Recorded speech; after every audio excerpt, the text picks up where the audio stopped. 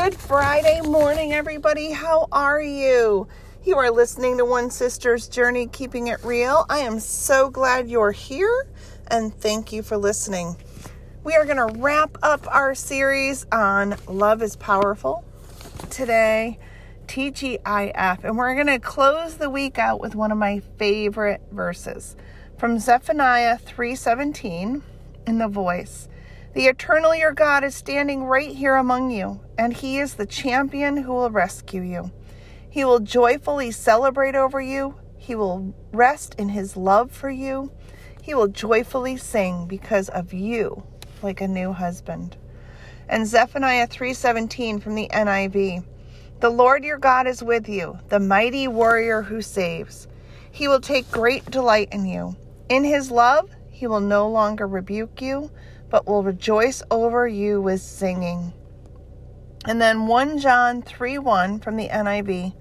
See what great love the Father has lavished on us, that we should be called children of God.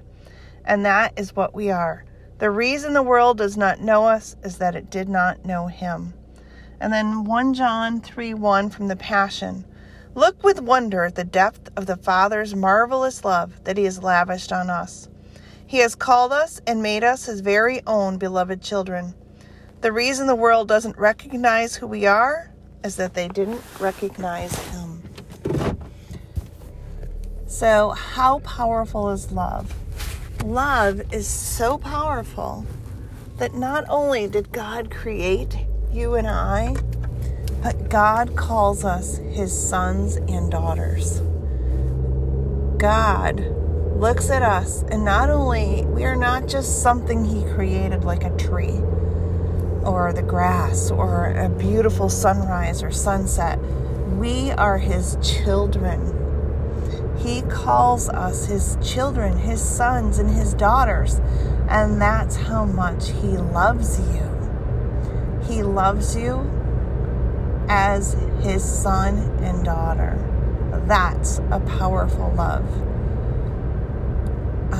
If you are a parent, a guardian, an aunt, an uncle, whether it be to a two-legged little human or a four-legged fur baby, I want you to think about how much you love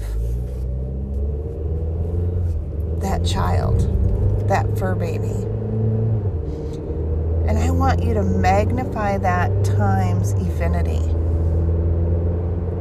And that's how much God loves you. And when I really stop and think about the depth of God's love for me, I can be moved to tears because I know how much I love my daughter. I love other people, but there's something about that offspring, right? Your kids. And when I am a foolish human, which I am often, we are humans. We will make mistakes. We do make mistakes. It's that we learn from them, right? But my foolish human, sometimes I can really beat myself up because I've let God down. He loves me so much. Not only did he create me, but he loves me. And yeah, I do these foolish things sometimes. And I can beat myself up. But then these verses, God's right there. He's going to take great delight in me. And in his love, he will no longer rebuke me. So why am I beating myself up? Because Zephaniah 3:17 tells me, in his love, he will no longer rebuke me. When I confess and say, Lord, I sinned, I failed, I flopped. Forgive me. Guess what? He's already forgiven me. Boom, done. Yeah, I sit there going, oh, woulda, coulda, shoulda. Why did I? Hello, move on. God did not call us to live a life of fear and guilt and beating ourselves up over making mistakes. God has called us to be forgiven, to be redeemed, to be lifted up, to be carried, to be loved with the greatest love in all the earth and beyond. We are loved with an eternal love from God. That is so cool. Why do I waste minutes or hours or days, which thankfully I don't do anymore, but I used to? I could beat myself up for months over something so foolish. And now, I'm not saying I'm like, oh, I made a mistake, move it on. I'm not like flighty or unrealistic. I mean, there's things that really just hit me at my core, like, why did I say that? Lisa, stop speaking before thinking. My nemesis. It's always kind of been my problem. My mouth has got me in trouble a lot as a child, as a teen. And it still does because I speak without thinking. Yet God loves me knowing that that's the way I'm wired and designed and the way I act, or I should say react, right? I react with that sharp tongue instead of pausing and praying, as, I talk about here on the podcast. Yeah, I sit here and tell you, pause and pray. And it's a skill that I am working on myself. But I've told you that before. A lot of times what we're talking about and learning about each week, is either something I was going through or something God laid on my heart. And I learn from this message also because I don't write anything down. I don't have anything planned. I just pray, and trust God and say, all right, God, these are the verses you gave me. This is the theme you gave me. Give me the words to speak that are going to reach the hearts and minds of those listening. You know what they need, Lord. You know what I need. Give me the words, your words, to speak and share. And I always pray that it just encourages and uplifts other people. And that really is why this podcast started. It's a way to encourage and uplift others. And, blogging and podcasting. And I love blogging also. And part of, I'm figuring out my balance. I might have to go like twice a week to the blogging, or, I'm figuring it out. I got to get it in place before school starts because I enjoy podcasting. I enjoy blogging. I enjoy sharing about how God is working in us and through us, and sharing that with all of you in hopes that it encourages you to know that God is working in and through you too.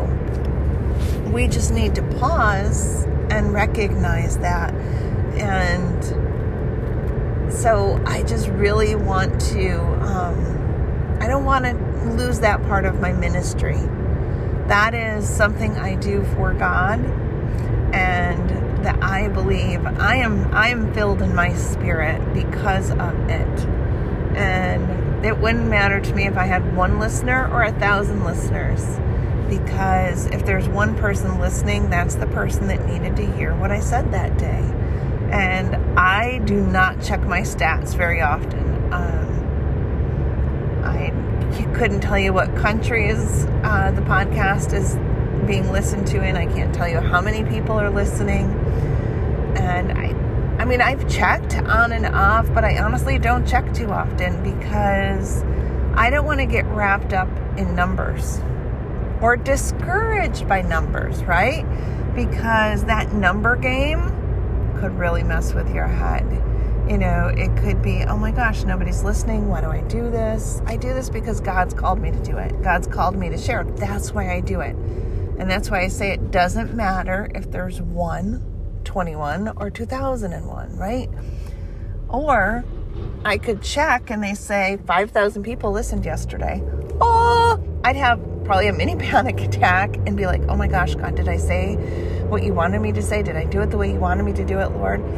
And be like in this circle of doubt, making sure I had done it well enough for God. So yeah, I don't really check my numbers because I just trust God and I trust the message He gives me and I share it. I will check every once in a while if somebody says, how are you? I don't know, so I'll pop on, and I don't remember the last time I checked, and I don't remember what the stats were the last time I checked. And I personally can't follow my stats that close because it would mess with my brain. And I do what I do because I love God. And a number shouldn't change what I do out of love, right? But because I know the way my brain's wired, a low number might defeat me and a high number could make my ego strike. And I don't want either one of those. So, I don't want to be discouraged, and I also don't want to be prideful. All right, rabbit trail, squirrel.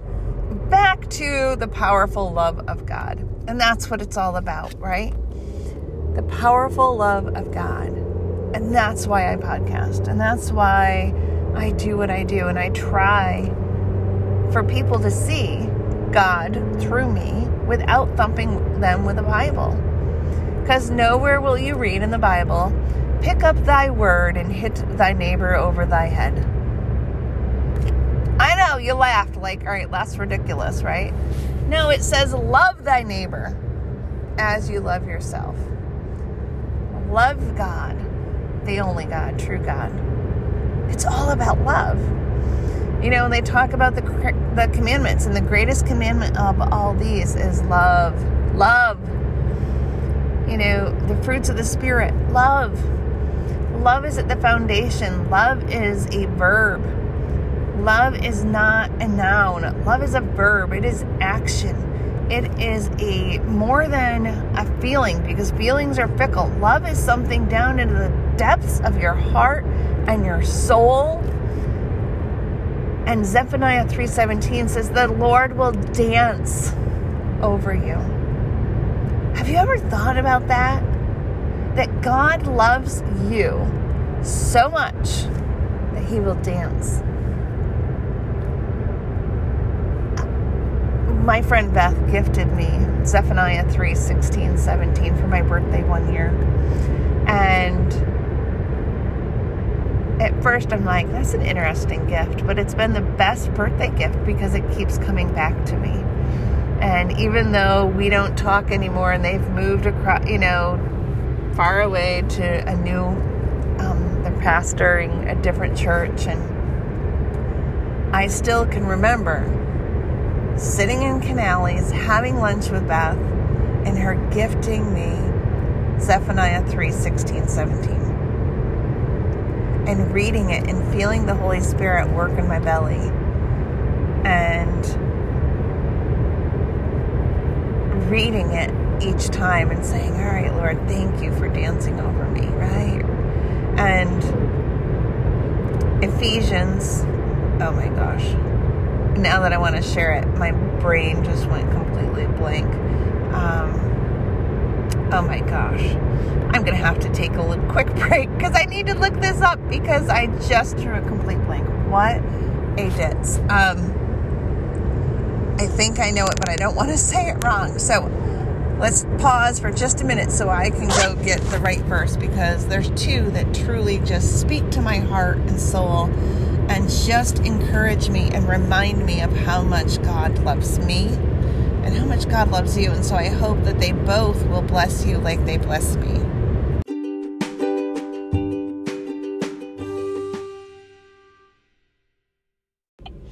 All right, so I was right.